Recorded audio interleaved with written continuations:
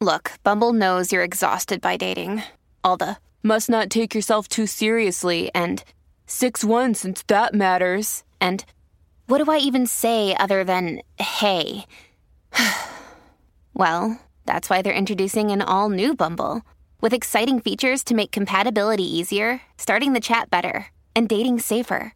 They've changed, so you don't have to. Download the new Bumble now. Looking for a judgment-free zone? Are you looking for a host that's an open book? Do you want to discuss the things that we all face in real life with a heavy dash of motivation? Then you're in the right place. Welcome to the Let Me Touch You podcast. Let's get started. Here's your host, Barbie.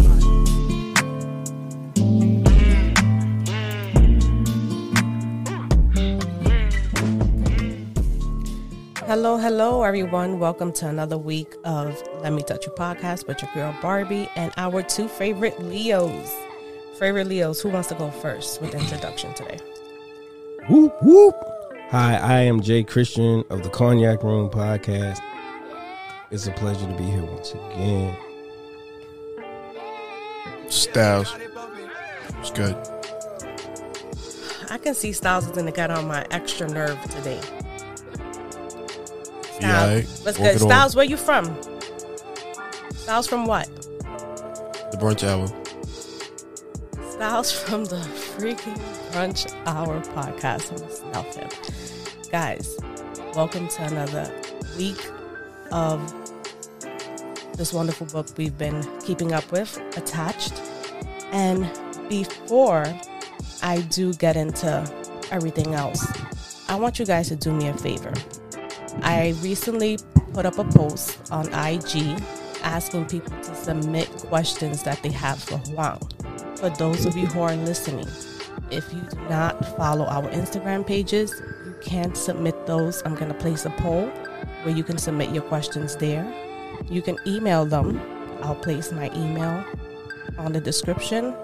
Find a way to get them to me so we can answer these questions. Let's connect. Now it's time to connect. Let's connect.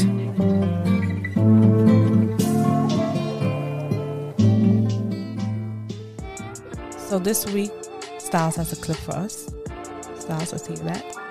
Would you still marry the person that you're engaged to if your family or your parents did not approve? Yeah. At the end of the day, if that person makes me happy, it is what it is. I'll still marry them. As long as my children are good and I'm good, we're good. Walking down that aisle. Yeah, it's not their relationship, so I agree with Barb on that. Yeah, I don't care how they feel about it. It's my relationship, it's my family, so either get on board or get gone. I agree 100%. Styles, if you were not married. Trying not to incite a riot.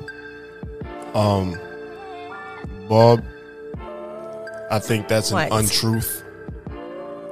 Why? Jay, I haven't known you long enough to go against Jay. So, why you think it's untrue? Because of you and your mom's relationship. So I think therapy is changing me. I guess money will change anybody. You cut the check, then change your mind. But this is the thing. Nah. Outside of that, yeah, no. I'm not going to spend the rest of my life with somebody that is not, I guess, like partial to my family or vice versa. I can't. You understand what I'm saying? I'm in a blended marriage as it is. You know, I have a son. My wife has a son and a daughter. And, you know, we purposely got them together because we needed to see what the interaction was going to be and stuff like that. I don't introduce people to my mom until I'm absolutely sure, you know, of whatever, you know, and my mother really is the deciding factor, not the rest of my family. Not family, my mom, right? So, because I want everybody to get along, not to learn to get along, but to get along genuinely. Of course, my mother's going to have my best interests at hand all the time. vice versa. I don't want to be in a marriage where my mother-in-law, my father-in-law doesn't like me, but I'm married to their daughter. You understand? It's not going to work because this is a forever ship. This isn't I'm not dating you. I'm not going to show up at your doorstep and, whatever, and take you out, smash, and then drop you off. This is a forever ship. I think it'll still work. For you, not for me. As long as you respect me, we good. Nah, we're not doing that. I do that with friends. That's how I move with friends. I don't move like that with family. And once you're my wife, you're family. So, yeah, nah, ain't gonna work. I feel if I'm in love with someone, and like I said, if they make me and my kids, to me, yes, I love my mother. Everyone that knows me knows that she has always been the foundation of every decision I've made in life. Can I sit here and say I've always made the best decisions that, made me happy just to make her happy? No. So I've learned that not everything that she approves of, it's what's meant for me, right? So moving forward, my family is my children, right? God forbid the day my mother leaves, I have my kids. So I let go the man of my dreams just because my mother didn't like him. My mother's gone. Here I am alone with my children, and I could have had the family that I've always wanted. So no, the old me, I'm not gonna front. Styles was right. The old me 6 months ago, if mommy don't like him, I ain't doing it. But like I said, therapy has changed the way I see things. There's been a lot of times in life that I do shit for other people's approval. Tired of doing it. Let's be clear. It's not even a thing of, when it comes down to my mom liking or disliking, my mom's is just not flipping the middle finger to random chick. She ain't doing that. I'm talking about and I know this will come back, especially from people who have been listening and be like, yo, Styles, you don't even take love advice from your mother. I don't. I take people advice from my mother, though. She knows a good person from a bad person. You understand what I'm saying? And she knows who's going to work for the person that she actually gave birth to, from in different respects and stuff like that. So, again, like I said, it's a forever ship. I don't want to be a referee for the rest of my life. So, with that said, it all worked out for me. That's the thing. I get what Styles is saying. I do. I understand what he's saying. And sometimes it just depends on the amount of importance you put on certain relationships and the opinions in those relationships. But like you said, Barb, my mom has lived her life and she's dated who she wanted and she married who she wanted. And I know for a fact that it wasn't always who her mother felt comfortable with, right? Mm-hmm. So, for one, my mother wouldn't impose her will in that manner or even say anything because she's quick to tell me. And sometimes it gets annoying, but it's like, Jay, you're a grown man. You gotta live your life for you, blah, blah, blah, blah. And that's cool, but there's sometimes when I really want you to be like, hey, just tell me what you think, But I appreciate and respect her for the stance that she takes. And so it's easy for me to say when it comes to family because she doesn't do it. The rest of them, as much as I love them, their opinion means absolutely nothing when it comes to the person that I have to spend the rest of my life with. Because I don't even judge their people. You know what I'm saying? Yeah. It's a good point. Makes sense. That's a good point. Very good point. But again, like I said, that situation only works out for me if I'm dating somebody. Because I can live with whether my mother likes or dislikes that person because that person's not here forever. Or, air quotes, forever. So, because the last thing I want somebody to think is that it's like, all right, so cool. If she doesn't get along, then he's not. No, I'm not. Niggas have different types of deal breakers. That's a deal breaker for me, and I think it's pretty big. Other motherfuckers might be like, yo, you sleep too wild. That's a deal breaker. I can't be with you. Stupid shit. I actually pick something to stand on. You gotta respect the deal breakers. So using that, and then I'm gonna shut up and we could move on. But using that, the deal breaker isn't whether or not my mom likes her. It's whether or not she likes my mom. Drop a bomb on that, Flex. Yeah. Heart to heart. It's time for the main topic. Let's have a heart to heart.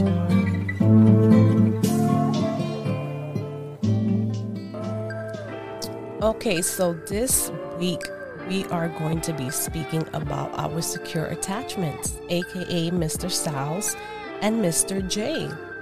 So before we dive into that, I want you guys to describe yourself in 3 words.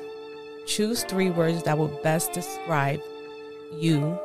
And in those 3 words, people can see that you're a secure attachment style. You want to go first, Styles, or you want me to go first? He's watching football. Go ahead, you go first. So I'll say fun, loving, and comfortable. Good choice of words. Mr. Styles? I like excuse me, I like comfortable. That was dope. Let me see. I can't use the word secure, can I? No, right? Defeats the whole purpose of the exercise. Loyal. Put a stamp on that. Let me see. Hashtag unfucking believable. Gotta put that together. That's one word. Especially after you put the hashtag. And Annoying? Caring. I'm basically I'm not annoying, I don't think. Why would you say I'm annoying? Okay. All right, you guys did good picking those 3 words. Still, I feel those words truly describe a secure attachment. Okay, so when it came to this chapter, I'm going to be honest with you guys. I was looking forward to a boring chapter because, secure people are usually viewed as someone that is boring because it's like you already know what to expect.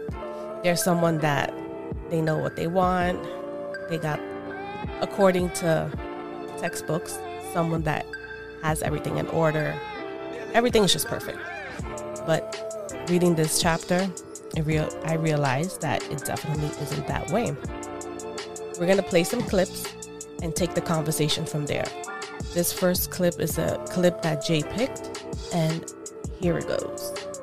In a separate experiment, researchers got observers to rate couples' functioning during a joint interaction. It's no surprise that secure couples, those in which both partners were secure, functioned better than insecure couples, those in which both partners were either anxious or avoidant. But what was more interesting was that there was no observed difference between secure couples and mixed couples, those with only one secure partner. They both showed less conflict and were rated as better functioning than were the insecure dyads. So, not only do people with a secure attachment style fare better in relationships, they also create a buffering effect, somehow managing to raise their insecure partner's relationship satisfaction and functioning to their own high level. That I think was like a given. Like, I think that, being with someone secure, they help you be a better you. Jay, what stood out most about this clip to you? Because as I'm listening to him saying this, I'm going over the relationships in my mind. And I know, like, for one, there was a relationship I had with a young lady who was extremely insecure. And she was very volatile, and it was wild and crazy. It was a roller coaster. But even with that situation, as crazy as she was and as wild as she was, to this day, she tells me I was at my best when I was with you, because of the way I loved on her and because of the way I tried to, make her feel comfortable with me. Like, I wanted her to understand, like, I'm not here to play games with you and hurt you, which I ended up kind of playing games with her and hurting her. But that's neither here nor there in this thing. But like, I allowed her to be who she was, and I tried to calm her instead of just running from her. Now, I did have boundaries, and one of those boundaries, as we spoke about in an earlier episode, was you can't meet my daughter because you're crazy. but yeah, that stood out to me a lot, because in retrospect, I realized that there were lots of women who had baggage and had issues who, when it came to me, they still had the baggage and the issues, but their response was different. They began to get a little more comfortable with me. So it made sense. Yeah, it does make sense. I dated a guy that was secure, and not once did I ever feel anxious around him. He made me feel like if I was secure in everything I did. He reassured me in different things. He motivated me. Like, it was just it was a huge difference being with him. So I get it 100%. Styles, your thought on the clip? Piggybacking off of what you said earlier, when you was like, I expected a boring chapter. It was pretty boring to me. It's different because I guess they're talking about us this time. So it was kind of like I walked through the whole chapter, honestly. As far as that particular clip is concerned, I think that, you know, we, in certain situations, it's kind of like follow the leader. And we lead through, you know, situations like that, especially with being with an anxious person.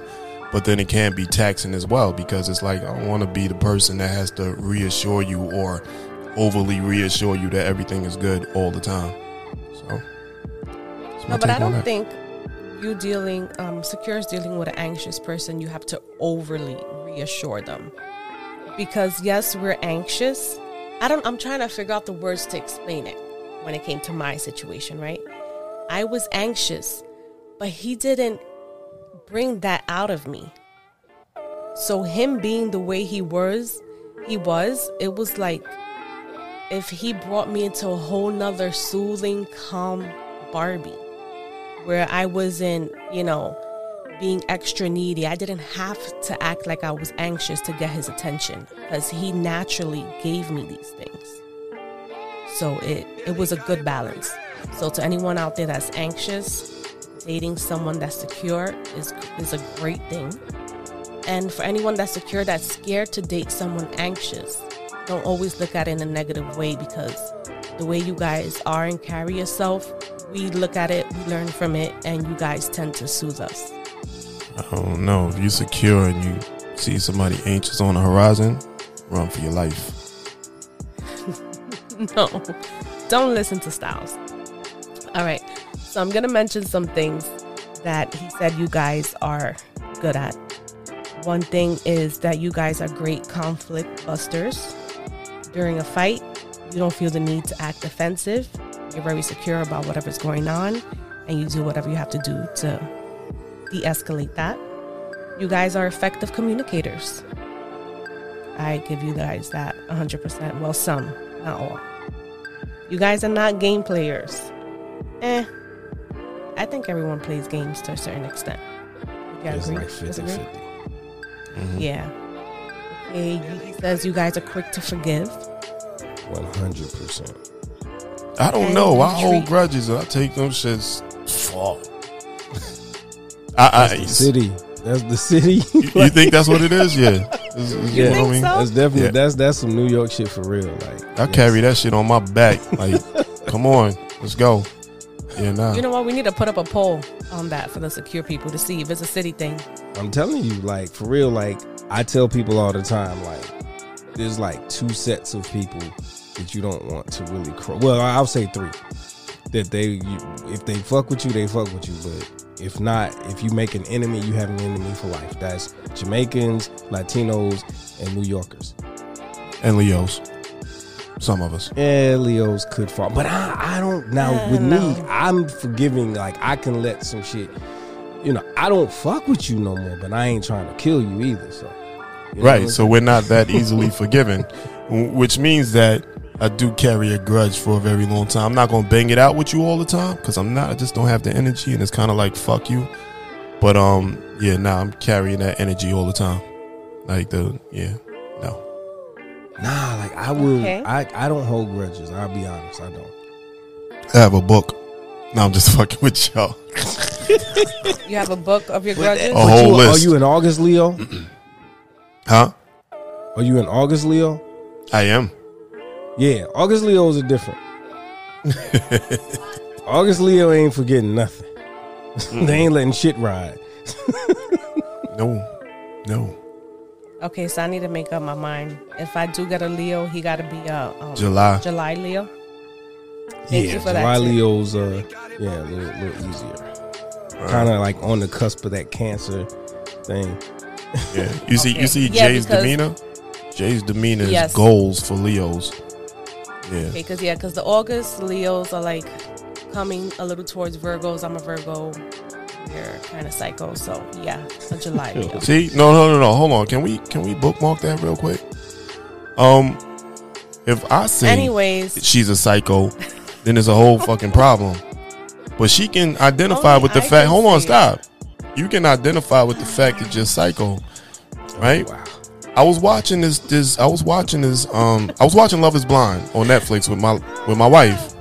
So one of the dudes was like, "Yo," he told the lady she was psycho, and clearly it was a trigger. So I'm like, me and my wife had a long debate about calling someone psycho. You can say fuck you just can't call him psycho.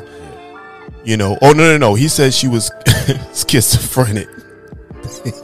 He didn't say she was psycho. She's schizophrenic. So he's like, my wife said that if she wasn't clinically diagnosed, he has no. I'm like, come on, man. You don't have to be clinically diagnosed for me to call you schizo. And then you also don't have to. bipolar. Oh, it was bipolar. It wasn't schizo. Excuse me, my fault. I've been called bipolar. That's exactly what it was. Bipolar. Yeah. And I don't think you need. It's not that we're bipolar. It's just like we know when to pick and choose to be upset at you. Like, What kind of bullshit is that? Yeah, like if bipolar and psycho, if that triggers, this is just how I look at it, right? Don't send me nasty emails, hit my inbox and all that crazy stuff, people. But the way I see it, if, someone saying bipolar or psycho triggers something in you, then at least you in some way feel like there's some validity to it, or else it wouldn't trigger you. If a guy comes down the street and says, "Oh, he's a fucking bigot," that's not gonna offend me. I'm gonna laugh at him and go about my business because that's not who I am. You know what I'm saying?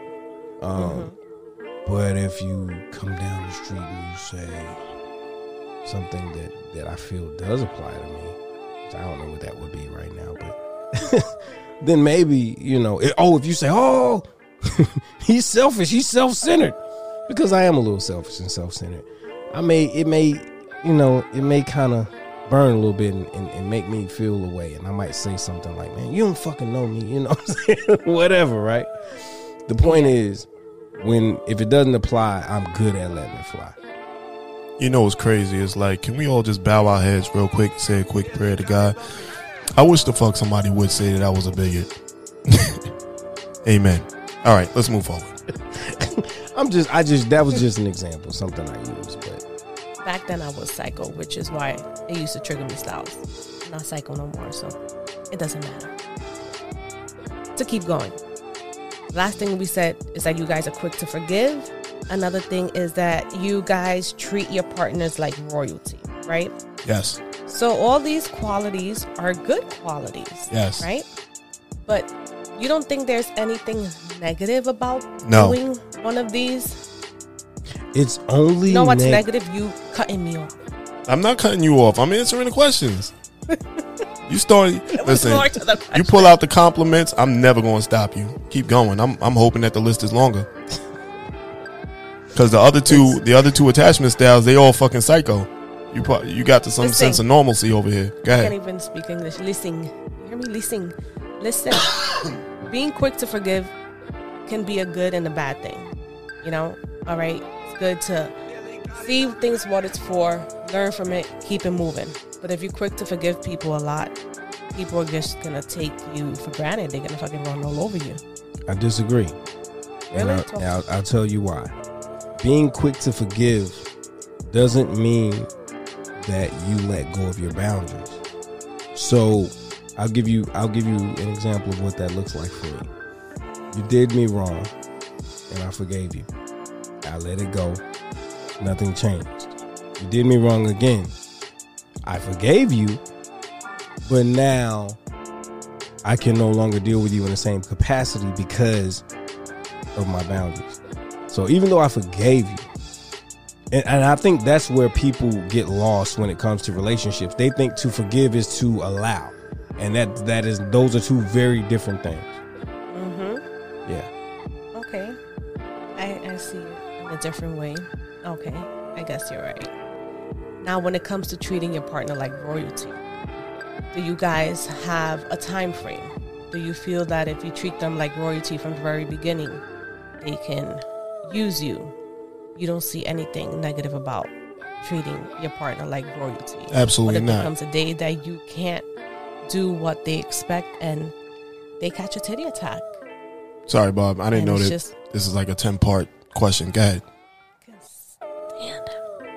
My thing is, when you treat someone a certain, especially the whole royalty thing. All right, you know what? Better yet, treating your partner like royalty. Give me an example, each of you guys. I'm fucked up. I don't even know what the question is anymore. That shit was like a 10-minute question. I'm sorry. What are you trying to figure out right now, Bob? Because I'm trying to watch football. And first of all, what you're trying to you watch. guys are a fucking jinx, right? Because every time that we record on the day that football comes on, if I bet on a game, that shit is upside down. I just want you to know. Don't watch football. I was done with it. After the first half, I was fucked up. But you know why? Because your energy be different. That's why. With what? So, like, okay, for example, when I'm watching my team play, and my energy is a certain way, I've noticed this, and my energy is a certain way, they'll start off good and then it'll be downhill. But then when I watch my team play and my energy is a little different, and it's not too optimistic, but it's not pessimistic, it's neutral, they always do way better than expected. So maybe, and I'm just spitballing here, but maybe when we're recording, your energy is different because your attention is divided, because you have to kind of will some things into existence in this world. You know what I'm saying? And you have to have an intense focus. So if your focus is divided, then the energy that you could put out into the universe that would ripple to them is different. I'm just saying. I'm just saying. You know what I think it is? CJ, you my man. And I love you. In a different setting. I'm sorry, Bob, because I know this is gonna be a 10-minute answer. No, shut up. But hold on, let me get my 2 seconds in. That you shouldn't be watching football while we're recording. You know what? You're probably right about that. You are probably right about that. Right. So until they move football to Fridays or we start recording on a different day, guess what I'm doing? Driving me fucking crazy. Okay, so basically what I was trying to do, asking y'all the 21 questions, is trying to find something negative out of those things, but y'all wasn't trying to go with it. So I guess, we'll keep them as positives. No, so what was the last one again? The treating your partner like royalty. Okay, so I don't see a problem with treating your partner like royalty. But you have to understand, all these things are conditional. At least for me, they're conditional. I will treat you like royalty until it no longer accomplishes its purpose, or maybe that's not the best way to put it. Until it you on the right road. Keep going, brother. Yeah, you are. Until it no longer serves me. Right. You know what I mean? Yep. Yeah. Because check it out. It's kind of like I enter it with this, right? If I trust you, I'm going to trust you until you give me a reason not to, right? So I'm going to show you who I am from the gate. So I'm going to treat you like royalty, because guess what? That's all I know. That's all I know. Now, if you shit on me, guess what? I can identify with that too. And there's a backup plan for that. But it's not a wasted opportunity, because I want to basically, I align myself with you for a reason. So you're going to get the best of everything from the gate, period. Okay. I did great with that. That's exactly what I wanted. Next clip. The authors conclude that attachment insecurities are partially explained by particular genes, although there is still a great deal of individual difference variance that remains to be explained by other genes or social experiences. In other words, genes may play an important role in determining our attachment style. But even if we were secure in infancy, will it last into adulthood? See, this is where this guy throws me every time. Sorry, go ahead, Bob. No, go ahead. How he threw you off here? Because he's wishy-washy with his shit. Last chapter is a learned behavior. Now, maybe it's not a learned behavior. Maybe it's at the molecular level. And maybe it's just stuck with you forever. Like, my guy, make up your mind. What are we doing? No, okay, I get what you're saying there. So my question is, do you feel you can be raised as a secure and traumas can change that? Or do you feel that if you're secure, no matter what life throws your way, you will always be secure? I think that trauma affects everything. That's why there's PTSD due to trauma, right? So prior to trauma, you didn't have PTSD, but now you do. So yes, trauma will affect your decisions moving forward in life. Even as far as relationships are concerned, because you'll move differently once you come home, find your chick in the shower with another dude. You understand what I'm saying? Under a roof that you pay for. So yeah, that shit is traumatizing. So a secure man coming home to his, female in the shower with another man. Mm-hmm. You think that would break him and make him anxious or avoidant, or he'll take it as like, you did what you did, your loss, not mine. I know my worth. I'm gonna keep it moving. It depends, it can go either way, I think. Yeah, there we go. That's exactly where I was gonna go with it, because it depends on that man. That might be the straw that broke the camel's back. Whereby his next. Well, all right. So with me, when I was an avoidant, I became an avoidant after my relationship with my son's mom. Reason being is because it was traumatic when we broke up. I never, Quick question before you go on. So before that, you were secure. You were secure, then you became avoidant. I don't know. I didn't go that far back enough on my timeline. Okay. But I know that after whatever I was, I became an anxious avoidant after that.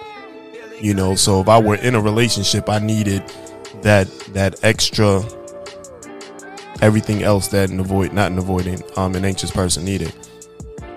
Because it affected me with regards to, that was somebody I loved dearly. And when it was no more, that was something I actually had to deal with. And it was a pain that I never wanted to feel again. Ever. You get me? Because I didn't grow up with my dad. And I waited until I was 27 to have a kid. All of my friends, their kids were goddamn preteens at that point. So I was late in the game. And there was a reason behind that. The reason was because whoever I had a kid with or a child with, I was going to raise that child under the same roof with their mother and their father. And that shit didn't work out. So it was super duper traumatic for me. Outside of other things that happened, during the relationship, shit like that. But yeah, so it affected how I moved after that. So after that, I got into a business, and that business involved women, legal business. So it wasn't pimping or anything like that. For those motherfuckers out there that might think otherwise. Like he's from New York, he was pimping bitches. No, I wasn't actually. But I was a super avoidant, and an anxious person. So, which was a fucked up combination, which means that I was never in a stable relationship for a good 8, 9, 10 years after that. Yeah, that's crazy. So Jay, do you think that you can be raised to be secure and something traumatic can actually change you to become anxious or avoidant? Or if you're secure, no matter what life throws your way, you're going to stay that way? Yes, I do believe that there are things that can change us. It's behavioral science teaches us that there are some things that can happen to us that are so traumatic that we literally become different people. And so I do believe that there are things that could change a secure person into being an insecure person. Do I think that it's one experience? It's possible, based on one's, for lack of a better term, mental stability or mental resilience, right?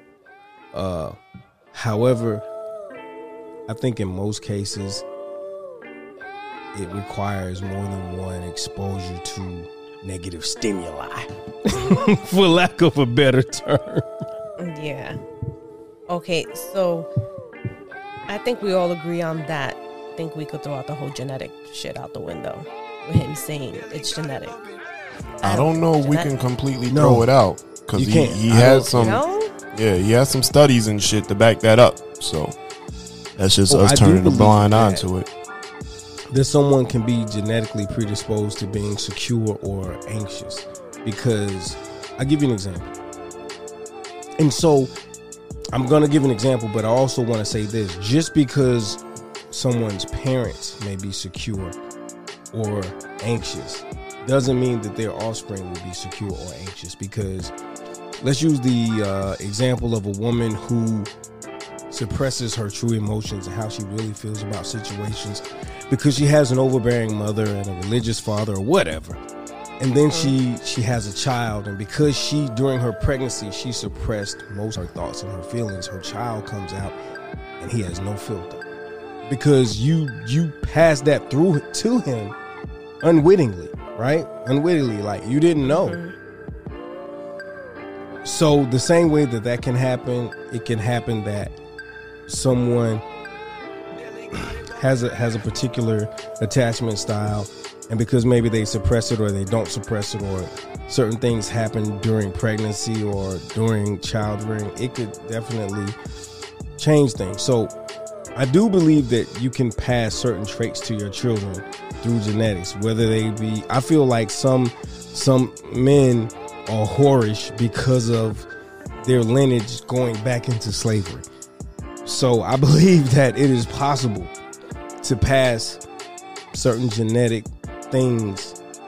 And because that's a possibility, I do understand that some people are predisposed to be to have certain attachment styles.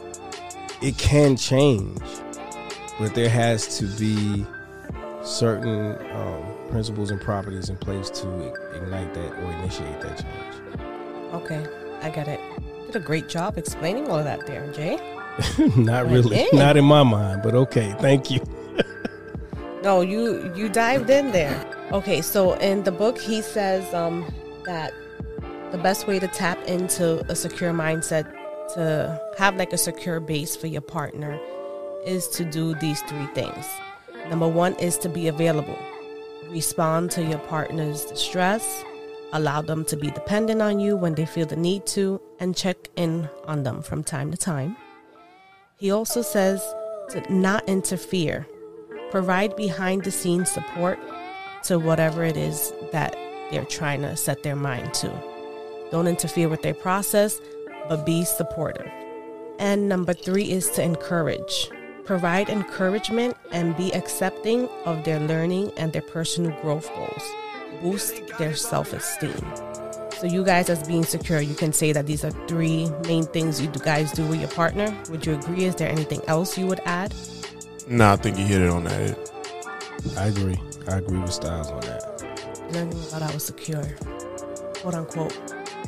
I was going to say boring people, because that's what they like to call you guys, but you guys are not boring. Stop saying they, Shut start up. saying him, he. That's where we got it from. We got it from him. I didn't think that secure were boring There's until I 2 read the book. authors. He's Them. only reading it. Oh, is that right? You Oh, know what? well, yeah. But I'm I talking will about say- the person who's... Go ahead, Jay. Yeah, I will say that I did think Secure was boring because it and I don't really know how to make sense of this shit, but it's only boring to people that need to be constantly stimulated in an exciting way, because secure relationships or healthy, what I like to refer to as healthy relationships, are boring to certain people. There are certain people in this world who need drama and excitement. You know, we know those people. He's too nice. No, I don't want to date him. He's too nice. And this shit, like, you know, he ain't beefing. And they're not saying it like that. Like, we're not beefing and arguing, so I have a problem with it. But basically what they're saying is, like, doesn't excite me. Like, there's not. But then they get excited when the one dude sends them the messages like, DGFU, exclamation point. Don't get fucked up. I'm about to come down there. It's about to be some shit. They love it. Female told me this when because I was young, I was a knucklehead. So I had gone to like a youth institution. I shouldn't be saying this on somebody else's podcast, but I'm here now. I had gone to like a youth institution, gotten in some trouble when I was like 17. And so when I came home, like, you know, Christmas rush, you know, got out, saw the girl, and everything was cool, and she told me some stuff, and I got upset. My buddy was like, I was like, man, he had a Derringer on him. I was like, let me hold that gun. He was like, what you gonna do with it? If I give it to you, you gotta use it. I'm like, okay, cool. So I pointed at the girl, but obviously I wasn't gonna shoot her, so I shot close to her, and she dropped, and I thought I shot her. Long story short. Hold on, time out. Can we rewind to the beginning when you said that I probably shouldn't be saying this? Yeah. I Okay, didn't go shoot ahead. her. Yeah, I'll let you pick I didn't it. shoot Yeah. her. Judgment free. I didn't shoot her. Judgment free zone. You can say Judgment whatever free. you want to say. I didn't shoot her. Fuck But, you talking about? This ain't Planet Fitness.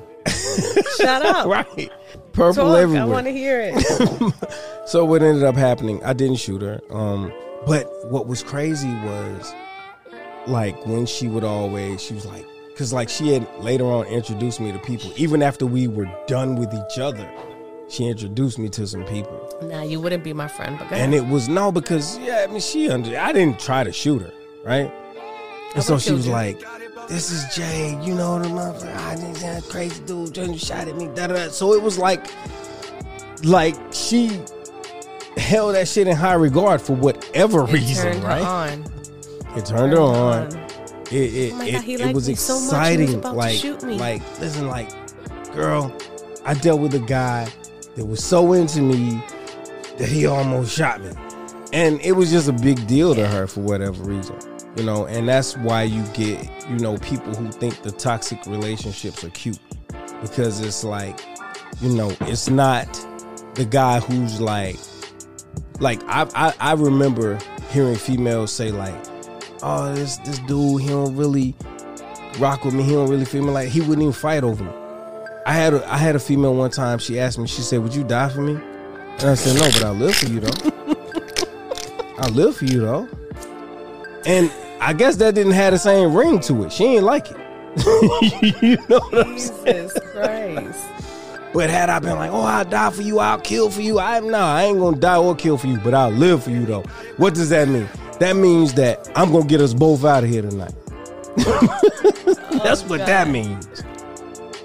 Well, to the defense of those people who crave that, you know, overstimulation, if that's all they know, like, you know, it's all they know. So that's what they associate love and attention to. That's and true. It's sad, but they see it growing up with their parents. If they're older siblings, brothers or sisters, if their relationships are, they fighting today, tomorrow they all lovey-dovey. So that's what they associate love to. We can't save them all. Yeah. So if, you know, they're not used to seeing anything secure, it's just like when they see something secure, they meet a guy that isn't blowing up their phone, that isn't like stalking them and doing all this craziness, arguing with them. They're like, oh my God, he doesn't like me enough that he's not doing all these things. Yeah, he likes he's you. too He soft. trusts you. He's weak. Yeah. Yes. You know, he's boring. And I'll give you this quick example. Even a guy who was once on the rah-rah tip, and then he changes his thinking. Like, for those women, it's like, you don't love me no more because you're not wilding out no more when it comes to me. I agree. 100%. What's crazy is before the book, we would call that a type. Yeah. That is true. So I have another clip for us. Here it goes. Studies in the field of attachment have confirmed that subjects with a more secure attachment style are indeed less likely to play games. Tanya knows intuitively which partners are wrong for her. Game playing is a deal breaker as far as she is concerned. The most important thing about her approach is that Tanya assumes that if her partner treats her disrespectfully, it's indicative of his inability to be responsive in a relationship and not of her own worth. So, with the Tanya situation, for those who have not read the chapter yet and they're just following along, Tanya is someone who is secure and she can count how many guys she slept with. In the book, I believe she says she slept with 11 guys, and they all knew what she brought to the table. They all knew that she was worthy of a relationship. She's only encountered 2 men that she basically had to cut off. And the reason why she cut these 2 men off is because when she gave them her number, they did not call the next day. they waited 2 days to call her. Don't you think that's a little too much? Flag on the motherfucking play. I used to wait 3 days. And the reason I waited 3 days was because the way they would put it nowadays is I didn't want to seem thirsty. But not only did I not want to seem thirsty, I wanted to be separated from the other guys who were talking to you and hollering at you and trying to get at you. So I did strategically, every step I took once I met a woman was to set myself apart. So not only did I wait a few days to call you, but once we got together, my demeanor, my personality was different. Once you spent the night, I didn't try to sleep with you. Like, everything was different because I wanted to stand out. But I was also secure enough to run the risk of potentially losing her, right? Because some women are like, well, he ain't really interested. He ain't trying to sleep with me. He don't really, he waited 3 days to call me. Like, he ain't really pressed. I was secure enough. I prefer that. What's that? You've heard people say that? Women say that? No, I prefer a guy not to try to sleep with me. And the 3 days is not bad. Usually it's 2 or more. You don't call before the second day. Yeah, I'm not. Yeah. Because if every dude that you connect with calls you on the first day, texting you, blowing you up, trying to get you to come over the first time they with you, they trying to be like, all that shit is like, to me, that's little boy shit. That's immature. So as someone who wanted to set myself apart and present myself as, a man who understood relationships and interactions with women, I just didn't, of course, if she initiated it, I would have done it, but I wasn't in a rush or in a hurry, because at the end of the day, as an adult, you reach a certain age where you can't even get aroused if there's no real intimacy involved. Yes. Amen. I agree. Okay. I came to crash the party. I'm going off vibes. I'm not. Yeah, there was never a predetermined time that I could call a woman or not. If I bump into her, we having a really good conversation. The vibe is crazy. There's nothing wrong with wanting to see that particular woman the next day, or speak to that person the next day to continue that feeling. There's nothing wrong with it. But again, like I said, I'm going off the vibe. So I did reach an age where that was the agenda. That's how it flowed, but it wasn't always that way. Yeah, I think back in the days it was always that 2-day rule. Back in the days, what the fuck? Yeah, before it was always like that, 2 days. Where? Like, was that like a thing in your social circle? It was a thing in the Bronx. Okay, it was definitely a thing in North Carolina. Shit, like I told you, it was 3 days for me, man. Like, I'm talking about pre-social media, before we even knew what to think, without people telling us what to think. That's what That's when it was. Like when chicks were still writing their numbers on paper, bruh. Like it took me 3 days to hit them up. Back when we had memories. Exactly. For real. Yeah. Yes. Okay. You ever lost a paper and then you sit there and you're trying to memorize the number after looking at it? Like, oh my God, I can't find it. Or call a couple of numbers before you realize you're just never going to remember. Yep. And just wait for Destiny to put that person in All right, front stop, of you because we're starting to age ourselves. Can I tell you my dopest catch? In my opinion, this was my dopest catch. And I've had some pretty impressive catches, but this was my dopest catch. So I went to, it was Marshall's. This was probably like around 2002, 2003. I went to Marshall's. And I was just in the store. I was literally window shopping. I ain't want to buy nothing for real, but I was looking, because, back then, I was like, I'll get paid on Friday. I'm see what I want. I'm going to come back. See, hopefully it's still here. Maybe I can tuck it and come back and get it, right? So, put it on a different rack, come back. Yeah, exactly. So I saw this young lady. Man, the first thing that jumped out to me was her skin. She was gorgeous. So I was like, oh my God. And so I think I asked her name. She told me her name. Her name was Tatiana. And she said, do you know the history of that name? And we had that little brief conversation. I was like, all right, cool. So I I grabbed some clothes and I went into the dressing room. I hung that shit on the rack and stood in the dressing room looking at my watch like, I ain't trying this shit on because I had the spinning waves back then. So I'm like, I'm going to mess my hair up and shit, and I ain't trying to do all that. So I waited long enough, and then I came out because she was working the dressing room, and I came out and I handed her stuff, and I said, yeah, that doesn't work for me or whatever. And so I left. When I got home, I spent like the next day just, I kept envisioning this girl because I was that captivated by her, right? Oh, so I went back down there like the next day, and I was like, hey, she just happened to be there because that wasn't a guarantee. She happened to be there, and I was like, no, I messed the story up. I saw her, left, was thinking about her, and then I went back and did the trying on clothes thing. That's how that went. And so when I came out, I handed her stuff, and I was talking to her, and I was like, what's your name? Tatiana. She explained the history of the name or whatever. And I was like, listen, I'm in a hurry. I don't have a lot of time to talk to you, but I'd like to get to know you better. Can I get your number? She gave me the number. I left. And so I ended up calling her, but I called her like 3 days later. And literally when I called her, she answered the phone. She said, hello. I said, hey, how are you? This is Jay. And she was like, I've been waiting on you to call me. All right, stop with the ego, Leo shit. Listen, real shit. That was fucking a field goal. I wanted to jump in and celebrate with you. That was a field goal. Go ahead. No. That used to be my shit though. People love me like, hey, let me get your number. I don't have time to talk to you right now. And we don't even have to connect. I'm just going off of the physical. So either you're gonna make it happen or you're not gonna happen. But I look busy, even though I may not be busy. That was my shit. That was my go-to. Yeah. Always kept that one in the tuck. Maybe it's a Leo thing. Yeah, I can't talk to you right now. Right. But I definitely want to get to know you. So, let me get your number. As a matter of fact, on one occasion, I didn't have a pen, phone, or anything.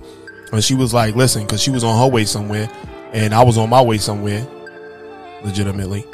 And I was like, yo, let me get your number, blah, blah, blah, this, that. And I ain't say yo, but, whatever. And she was like, listen, if you can remember my number, then you can have it. And she gave me her number, and I ran into somebody's store, some bodega, got a pen. Wrote that shit down. Anyway. Hell yeah. You were smart about it. Okay, I don't have no cute lovey-dovey stories. Yes, you do. Sorry. You gotta dig deep.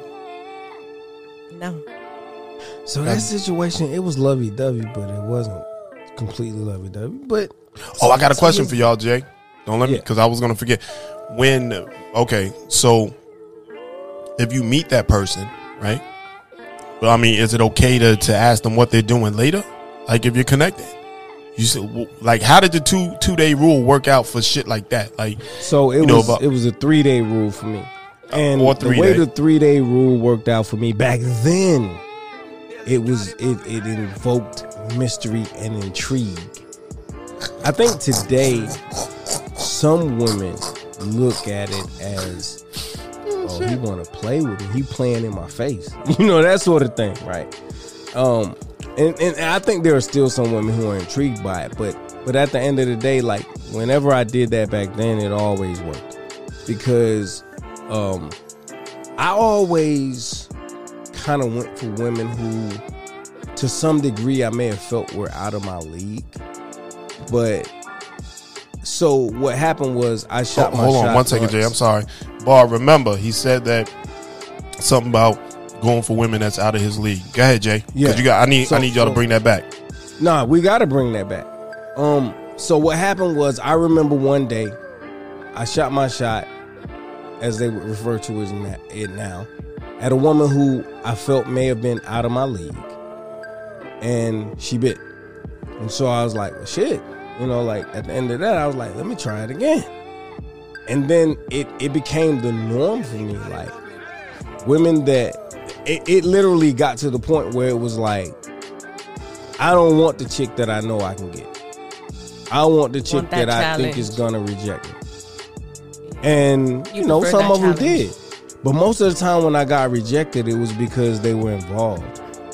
And if they weren't involved, like it was like, yeah, I don't hang out with you, talk to you. And the whole time, like, and that's what I tell guys, like, bro, like, you don't have to be the most handsome motherfucker in the world, man. Like, I don't look at myself and be like, God damn, I'm the finest nigga that ever breathed breath. No, it's not that, but I carry myself a certain way.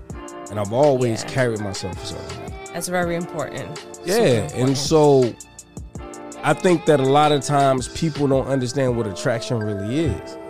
Because there are guys who everyone and anyone would say, I can't say that he's ugly or she's ugly, or guys or women, I can't say that he or she is ugly, but I'm not attracted to him. You ever said that, Barb?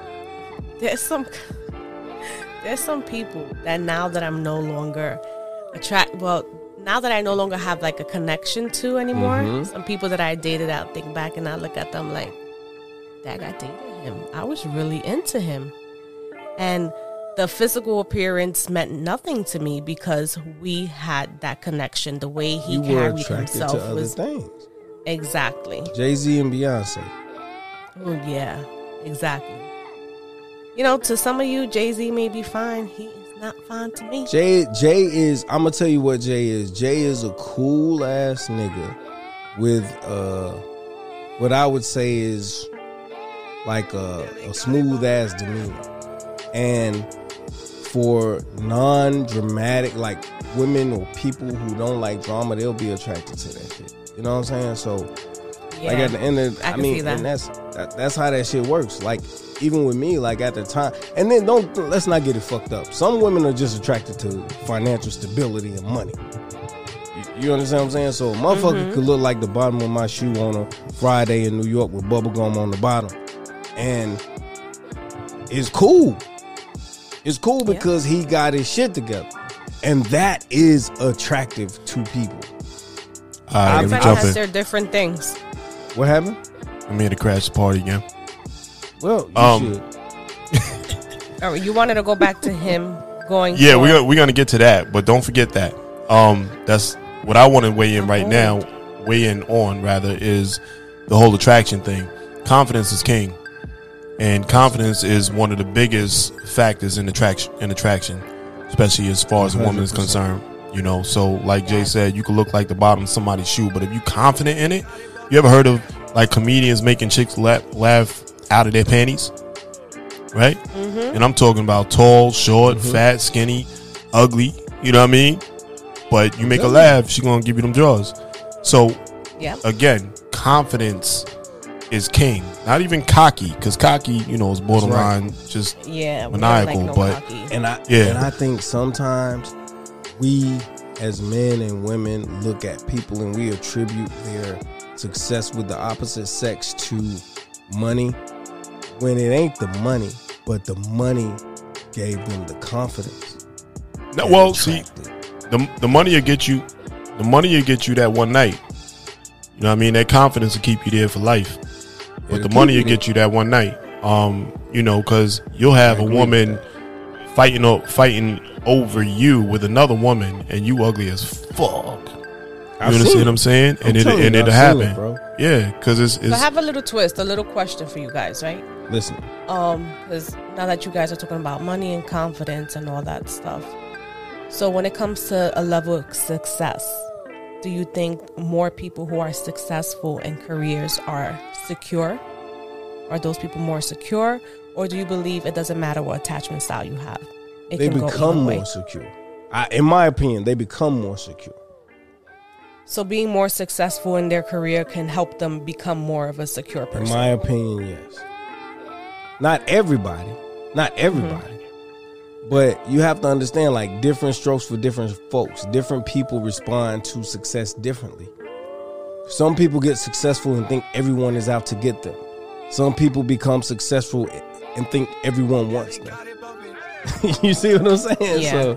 So, but remember, you can, at a certain level of success, you can buy companionship. So, you know, as far as, you know, the confidence is actually a little bit fake. It's cocky now. It's not confident because it's layered or backed by money. So if it's backed by money, that's cocky. That's not confident. That has nothing. It's not rooted in you.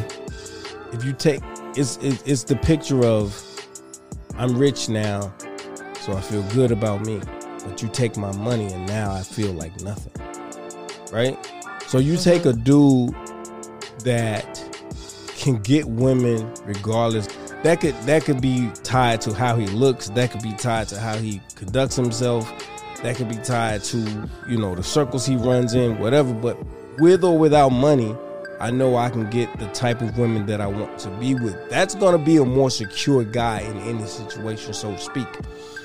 But it's self-fulfilling in prophecy in a sense, because the more secure you are, the more attractive you will be to others. Yeah, I agree with that. All right, so my final question before we go into the quote. You two men being secure, is there anything that you feel can be overwhelming when it comes to being the way you are? Like any of the traits that they've mentioned that you think, sometimes I get tired of doing this. Talk to me. Which ones? So, I get tired because you know how, I'll give you an example and then I'll tell you my truth. You know how if a man leaves with his wallet, he'll be expected to continue to do that?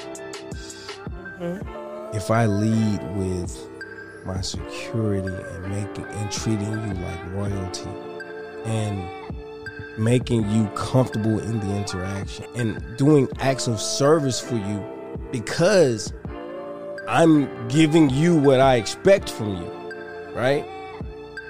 And you're not that type of person, then it becomes one-sided and you expect me to just be your fucking servant. And that's not who I am. So you agree with what I said earlier then, that can be a negative thing? Yeah, that's not who I am. So, but there are people who will say, well, if that's who you are and that's what you do, then you'll do it regardless of whether or not it's reciprocated. And to a degree, that is very true. However, I'm comfortable with doing it with people who actually appreciate it. You don't have to reciprocate it if you actually appreciate it. You understand what I'm saying? Because it's like, if I get off on doing shit for you, then in essence, I'm doing it for you, but I'm not really doing it for you. I'm doing it for me. It's satisfying. God damn it. Okay, let's go back. I'm doing it for me because it satisfies me. Yeah. Right. So when it comes to that type of situation, I'm like, damn, like I've been doing everything the way I would normally do it, but there's no appreciation there. It changes things dramatically for me. I can only speak for me.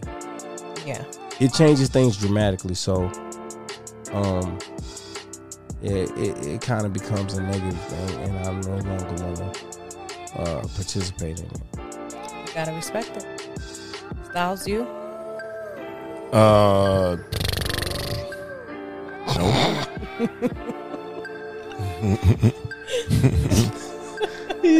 Nah, see, the thing is, I'm not gonna shit on our attachment style. I want it to be as clean as possible because the rest of them shit is batshit crazy. So ain't nothing perfect. Nah, this is as close as perfect as you're gonna get as far as attachment style is concerned. But I do want to say this. That as much as, the secure attachment, and this is what he said in the chapter, as much as the secure attachment style is praised, we aren't without flaws of our own. We have flaws and we make mistakes along the way. But the beauty of the situation, I think, is just the fact that we are willing to accept our partners for who they are. Like, that's the strength. That's the superpower of the fucking secure attachment style. Like, we are. Yeah, I think it is. Yeah, we accept our partners for who they are, and we try to meet them where they are, and we don't resent them for it.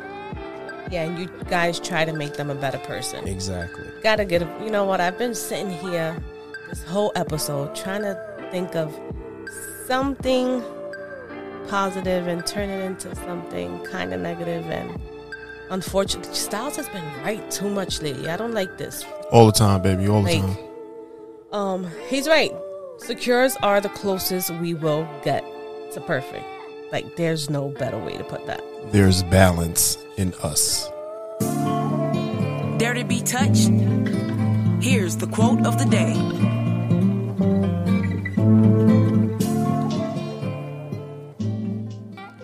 I promise next week I'm going to find something for him not to be right about people. I don't like him being right that often. I thought this was a podcast for positivity. Shut up. He'll always be right because he's a Leo. We're extremely logical. Jay. Leos are like super logical. All right, they're ganging up on me. Let me just. The older we get, the more you're fucked. I love you though, Barb. I love you. I love me a Leo too. I just got to make sure he's a July Leo, not an August Leo.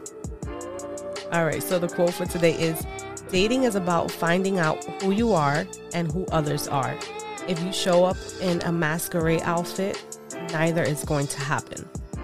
So I think what we can say that we've been learning these past couple of chapters is that we have to stop putting up a front and be who we are. We got to put our feelings first and not go out there trying not to do something because it might annoy someone, trying to do this to please someone. Because at the end of the day, whenever you alter who you are, all you're going to do is attach the person who isn't for you. What? Is it the face? Yes.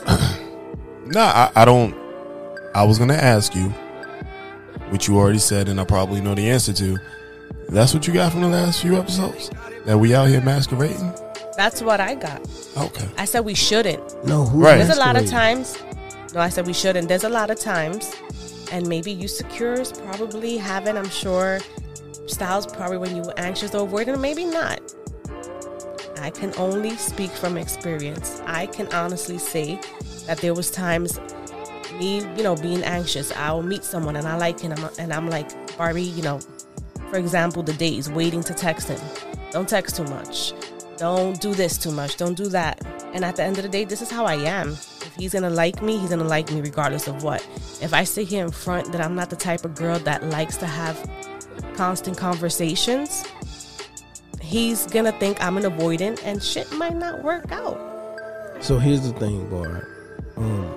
And I'm glad you said this because I actually wanted to do an episode about this. And you may be the perfect guest, but I've had women who texted me excessively, right? What's excessively? A lot. Shut up. A lot. No, what's a lot? More than I desired. Because for a guy, excessive isn't a number. It's more than you wanted them to, right? So it depends on how much I'm feeling you. So if I'm like, damn, Barb's cute, she's Boricua, like, damn, yeah, I'm feeling Barb. You could text me a little more than the chick that I met at the bus station that I ain't feeling that much, right?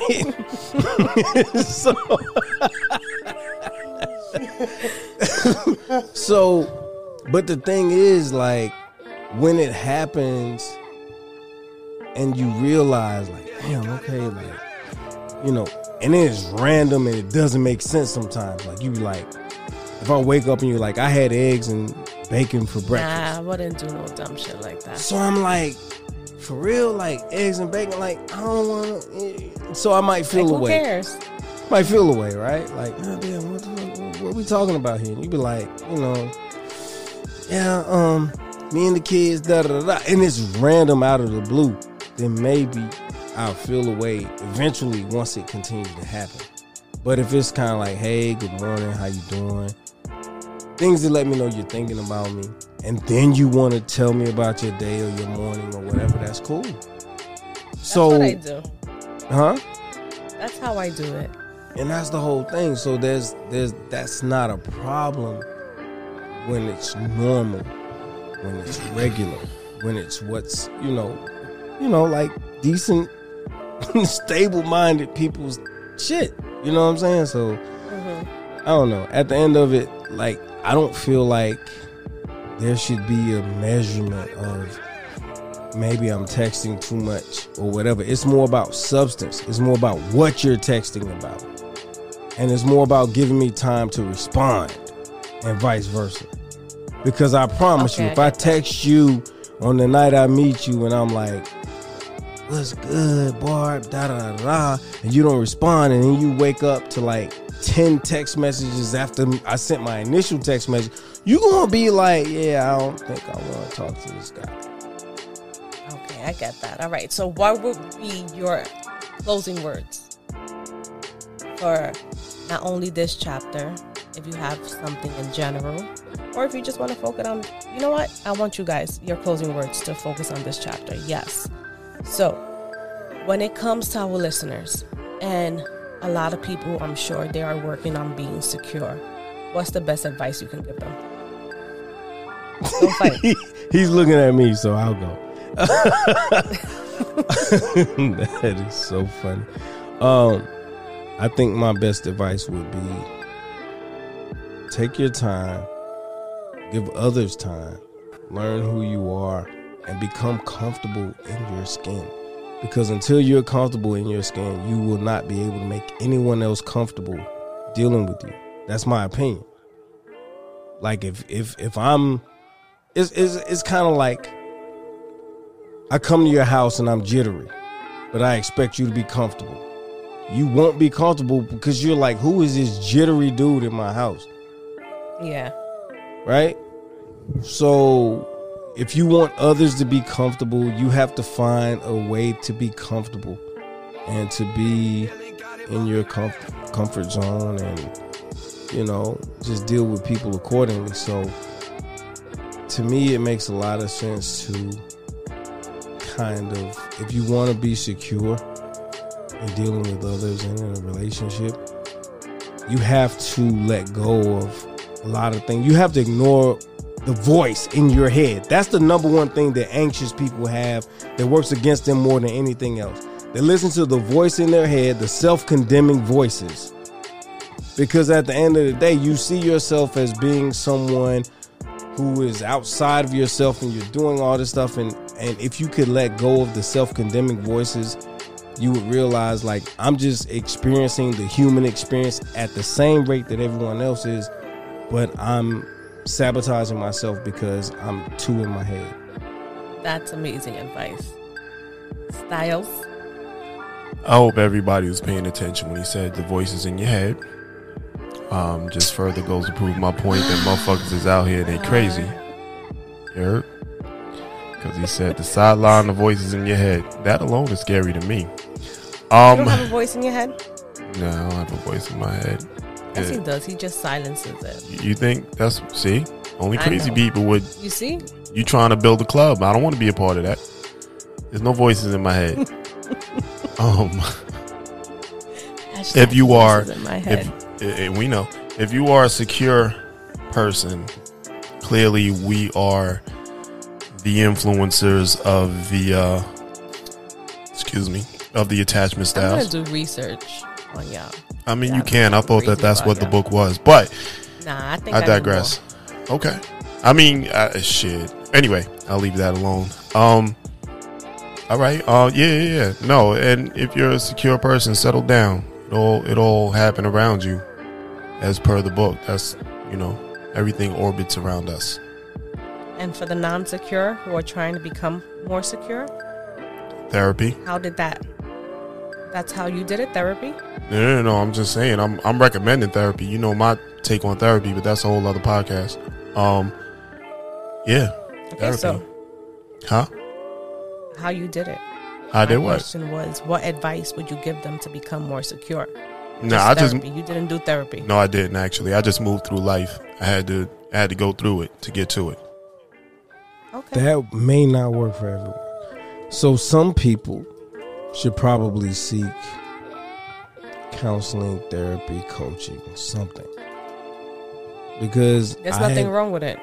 There's nothing wrong with it. I've known so many people who wanted to grow and change, but they didn't know how. And they needed that extra push, more direction. Counseling, therapy it is, or if not, you can come listen to us. What? No. Every week. I feel attacked. I'm not therapy shaming. Just ain't for me. Now, It's not for everybody. No, I'm fucking with you. I'm fucking with you. I didn't mean. No. Stop. I'm Okay. closing that. I'm closing Yeah, the door to that rabbit hole. yeah. Closing the door to the rabbit I'm hole. keeping it 100 with you. And the way I look at you, like you weren't someone who needed therapy. Everyone doesn't need it. Yeah, that's true. All right, guys. Tell them where they can find you. Well, Did y'all pre-record it? No? I did not. I'm sorry, I forgot. But if you are looking for me, if you'd like to know where I am on Facebook at The Cognac Room Podcast. I am on Twitter at The Cognac Room. And I am on TikTok as JChristian1 and Instagram as The Cognac Room Podcast. Jay's in these streets, in these social media streets, like Styles likes to say. All right, I'm a little bit more excited about this week. So the Brunch Hour podcast is coming back soon. I am taking requests and also, taking requests for guests on our upcoming season. The list is starting to look real distinguished. You can catch me there. You can also catch me on Live Happy Hour podcast. That's also coming soon, but that's only for the home bartender. And yeah, that's it. Next week I will pre-record this because I get tired of getting put on the spot. Forgot something though, Styles. What you forgot? Nah, I didn't forget that. NYC Home Team Pod presents Friday Night Live. Going live. With Barbie from Let Me Touch You Podcast and Styles from the Brunch Hour Podcast. Home of the shot o'clock. Witty sarcasm and love like no other. I miss hearing that. That shit That was is dope crazy. as a motherfucker. I feel like we just should just get off of here and go live right now. But yeah, We can. Right? that was I'm crazy. I'm here for it. Don't I'm here tempt for me. it. But listen, that was the first time anybody saw me drunk online, bro. Yes, And when for I those say of you drunk, who Oh, you wanna was see finished, it, bro. It's still up there. I was done. And the only way I'm gonna tell you, because I remember word for word how I realized I was fucking drunk. Styles said, "You talking in slow motion, bro."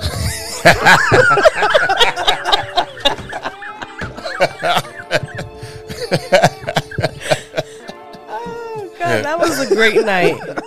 Definitely a great night. But guys, we're going to let you go. We've been holding on for so long. We're having a great time. We don't want the episode to end. Word. Catch us next week. Thank you for tuning in once again. Deuces.